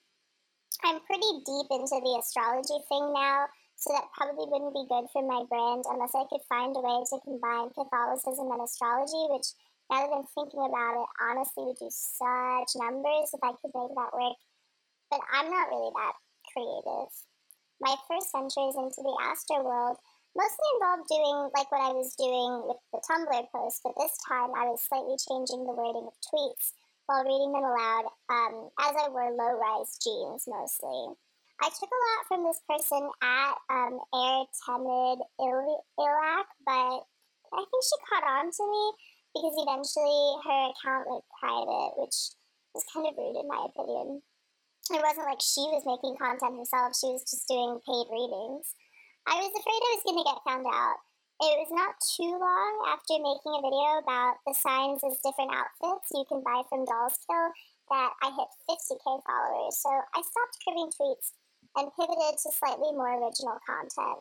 The problem was that I don't really know a lot, and I don't exactly have time to read any books to make more content, so I just started making stuff up.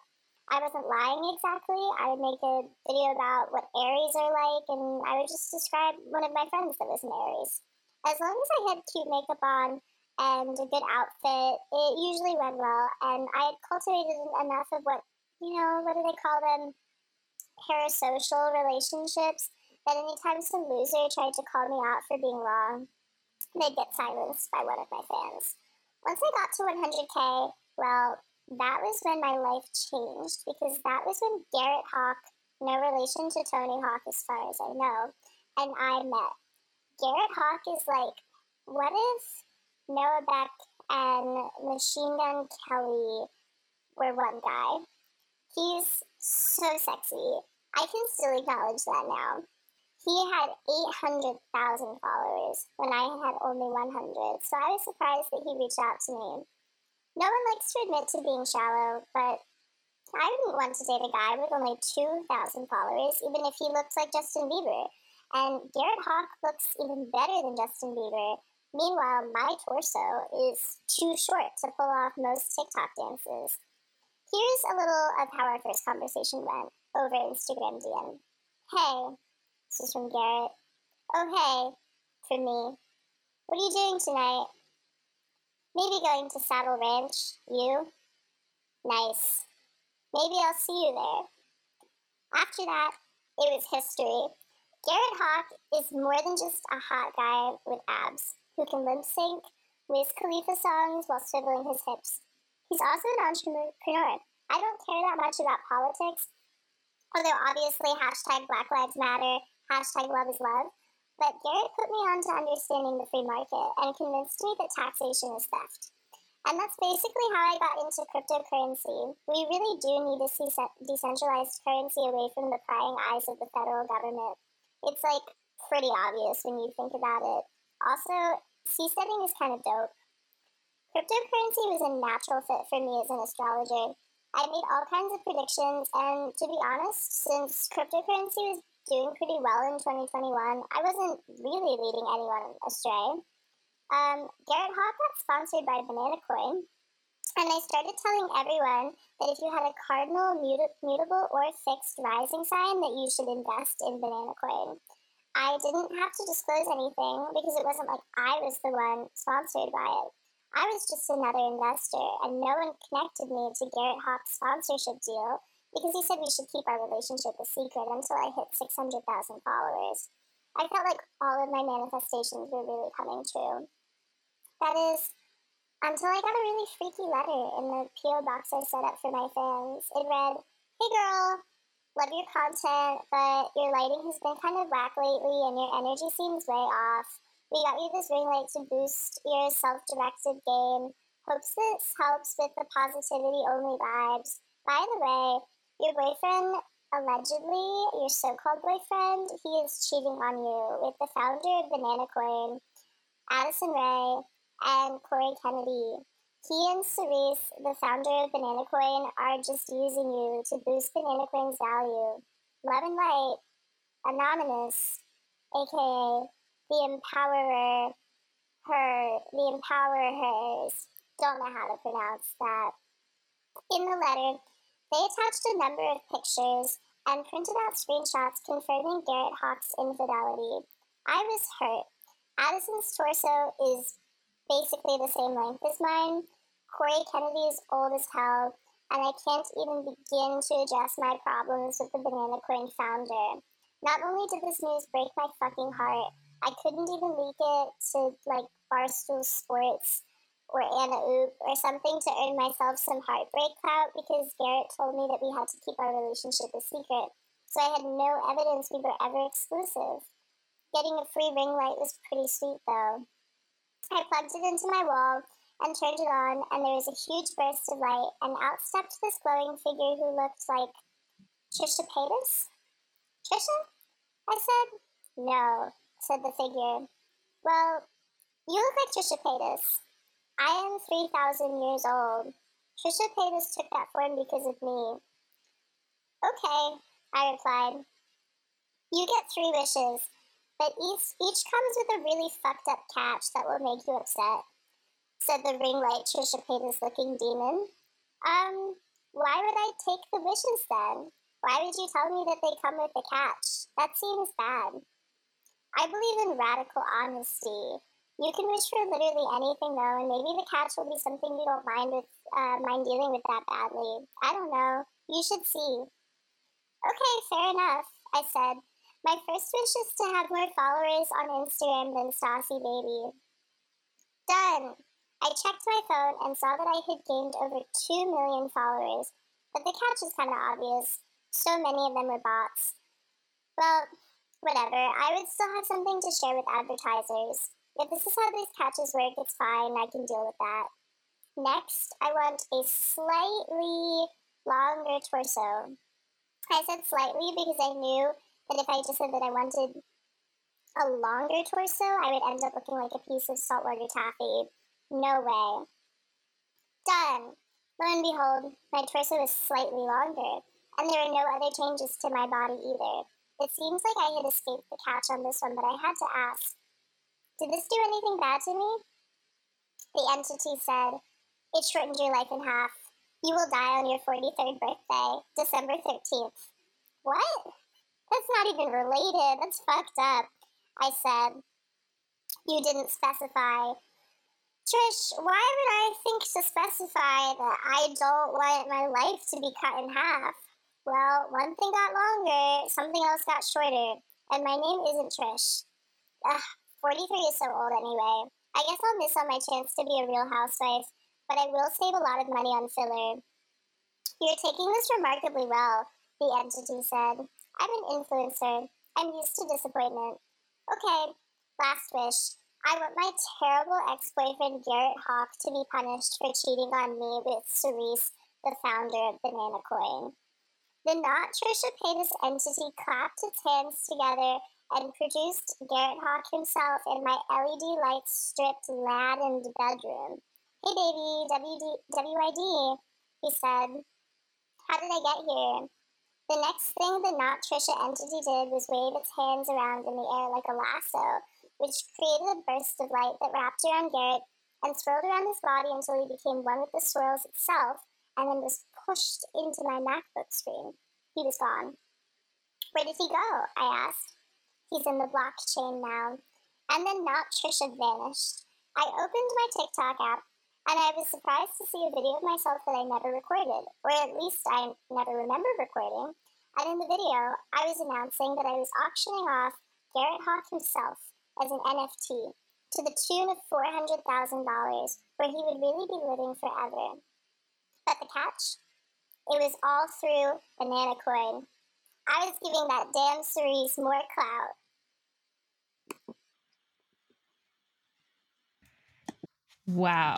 Wow.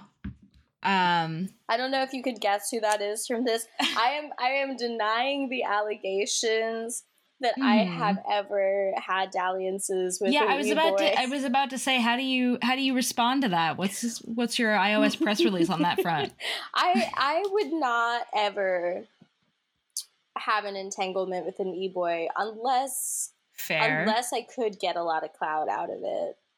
I'm not confirming if this happened or not. Denying. Yeah, I feel like if I was fucking an e-boy, like there would be an age gap issue. I guess the moral of the story of this one is you have all powerful entities at your disposal and people should not fuck with you, allegedly. Yeah. And I think that the other moral is like you can use cryptocurrency for feminism and you could also use it for revenge. And those two things can coexist. Yeah. Cerise, I had something pretty spooky happen to me today. Oh no. Do you know how, like, when you go on Reddit, you'll see those those true stories about someone's like old video game getting possessed? Yeah, I think so. Does that really happen? I think that, yeah, and it does very often. At least it happens to Redditors. And I think that might have happened to me today, but with like my podcasting software, because I was editing the podcast, and all of a sudden it's just like everything was like glitching, it was not going right, and then the whole computer crashed. And then as it was starting up, I just saw this like ghostly image of like Jackie Kennedy eating sheet metal, and like her whole face was bleeding. It was really, really scary. And she had like super, super black, spooky eyes, and like there was blood running down them and everything. It looked kind of like a spooky video game. Do you feel like, really scary. Did she, resemble you in any way, since that is allegedly one of your ancestors? Well, I mean, I couldn't tell if it was that she resembled me or I was seeing my reflection in the computer screen, but either way, I was like really, I felt like, wow, that's some really scary symbolism that I'm seeing here, unintentional or no. It would be so and then scary after if that, you looked like Jackie Kennedy. Yeah, it was really scary. And then after that, I opened my podcast. I opened the software for podcasting. I opened Audacity, and there was just this file there. This audio file. And it kind of sounds like me, but like if they were still a theater kid, Okay. I think we should take a listen. Yeah. Let's see how it goes.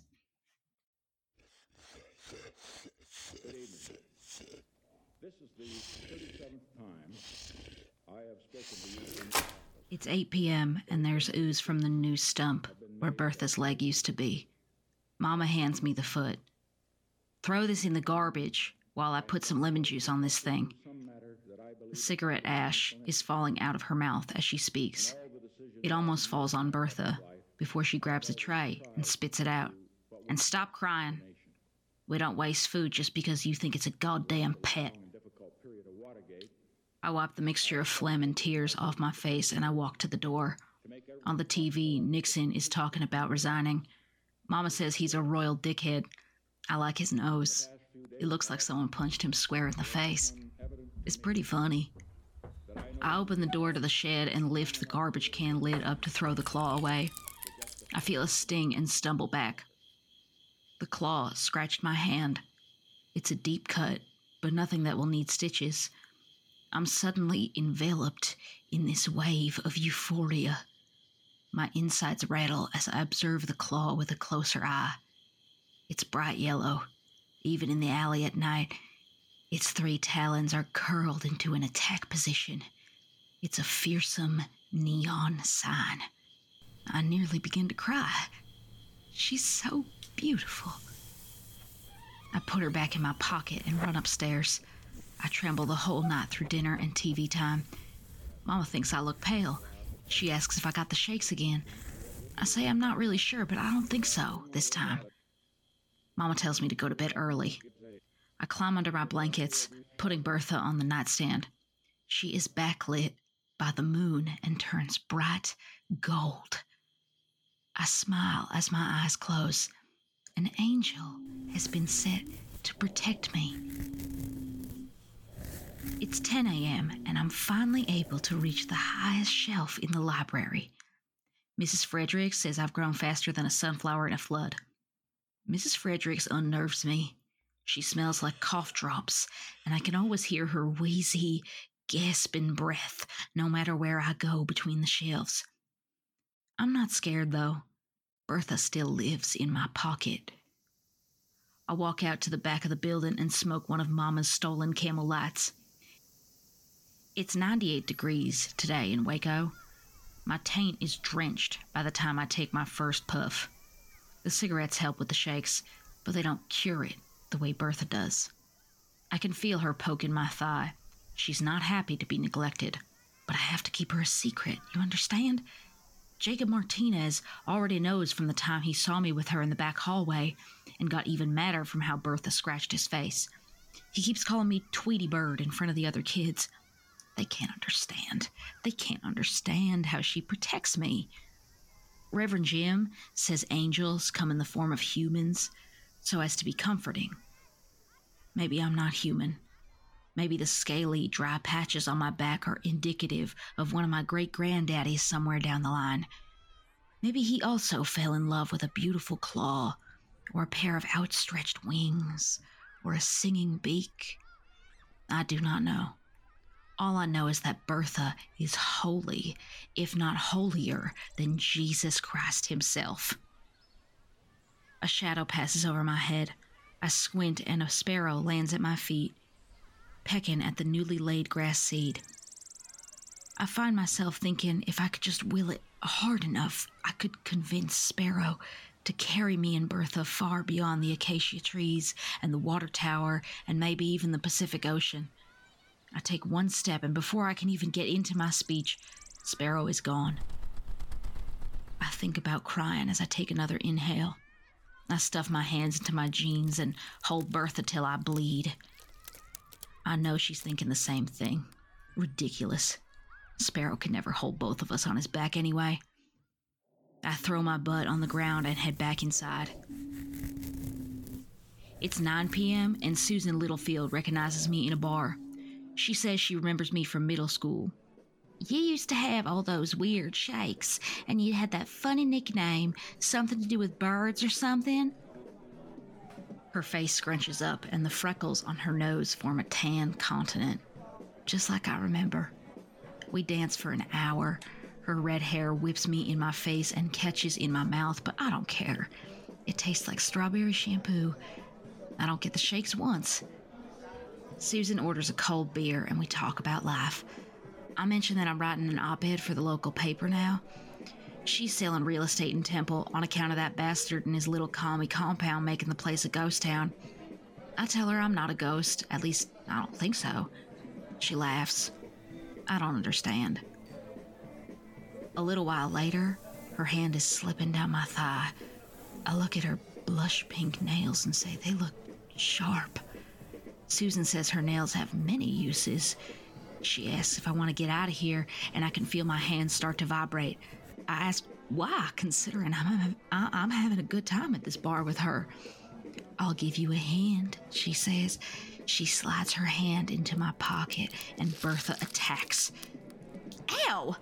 What the shit was that? I look at Susan, and all I see is red. Red fingers, red hair, red face, red sinew, red veins, red gums. I'm shaking so violently now. I spill my drink on my shirt in a spasm and mumble an apology before running home.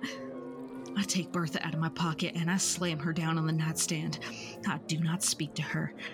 Not while I'm undressing, not while I put my clothes in the hamper, not while I shower. It's not until I come out of the bathroom and I face her that I understand. She's shriveled a bit now. Her talons are flaking and her fingers droop, but she's as yellow as ever. She was just protecting me. Susan would have always come in second. Susan wouldn't have taken away the shakes. I can't stay mad at you. That night, Bertha scratches my chest all night while I stroke my cock. We fall asleep as the sun rises. It's 11:59 p.m. and Dick Clark is on the TV. He's wearing funny-looking glasses and talking about how the people hiding in their bunkers are missing a hell of a party.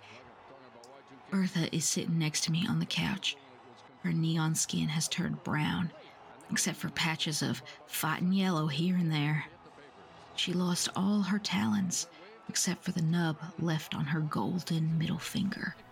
I stroke her and she's dry, so dry. My protector is running out of time. You look as beautiful as the day we met. I use her last nub to scratch my chest one more time. I dig and I dig deep, deep until she touches my heart.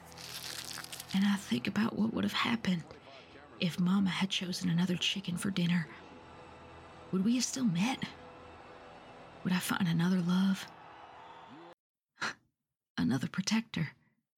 6, 5, 4, 3. The TV screams and my angel cracks in half. A new millennium. The computers stay online. The people crawl out of their bunkers, heads hung low in shame, while I look towards the sky, and Bertha finally reaches the Pacific without me.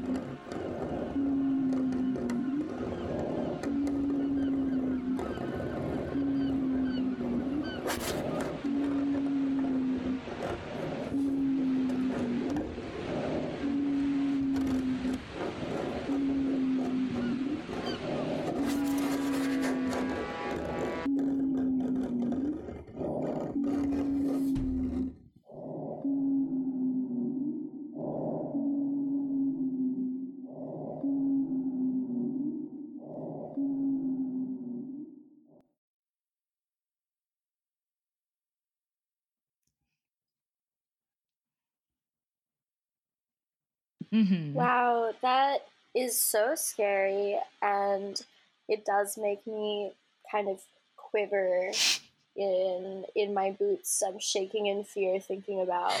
I'd be insufferable. Whoa, That's what I think. I'd be really, really scary to be around on the stage and scream. Yeah. Mm-hmm. Yeah, totally different, completely not the same. But yeah, that was really spooky. I hope totally different thing. I hope I don't this isn't like The Ring, where all of a sudden I just have some girl with really long hair with split ends come and try to haunt me or possess me or whatever. I think the moral is sometimes there are little gross guys in the world there? And we have to coexist with those little gross guys. And sometimes those guys are named Kendall, they're named me. They're me. Mm-hmm. And you have to coexist with me. Welcome sometimes to my twisted mind, twisted fucking psychopath. Mm-hmm. So I think you are a fucking psychopath.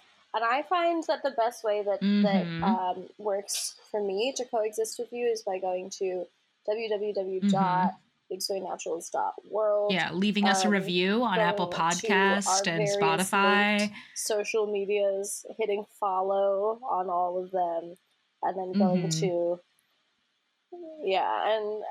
going to patreon.com. Yeah, and I think that's the best way to connect with us in this trying and very scary, spooky time. Thank you so much, everybody, for listening. Happy Halloween. Happy Halloween. Yeah, we will meet on the astral plane someday, and hopefully it will not be in the haunted Halloween. queer coffee shop or within the realm. body of Erica Moen's sex toy.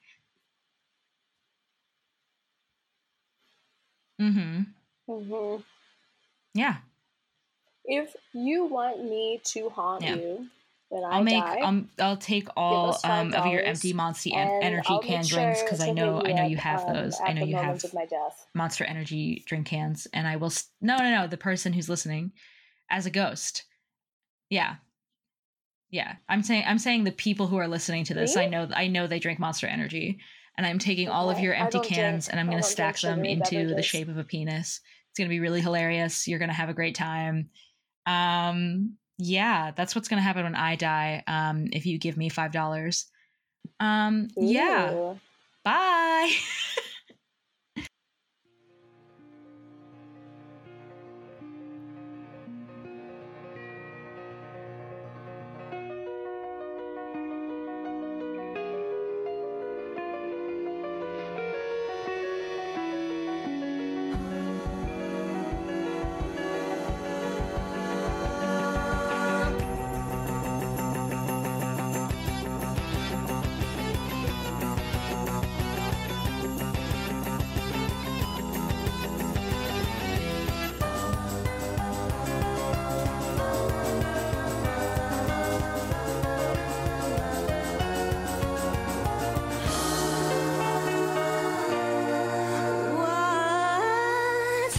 What's this? This color everywhere. What's this? There's white things in the air. What's this? I can't believe my eyes. I must be dreaming. Wake up, Jack. This isn't fair. What's this?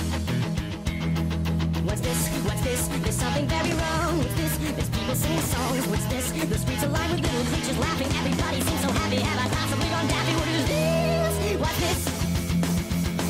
The children throwing snowballs instead of throwing heads. They're busy building toys and absolutely no one's dead. There's frost in every window. Oh, I can't believe my eyes. And in my bones I feel the wall that's turning from inside. Oh look, what's this? They're hanging mistletoe. They kiss. Why that looks so unique. Inspired. They're gathering around and hearing story roasting chestnuts on a fire. What's this?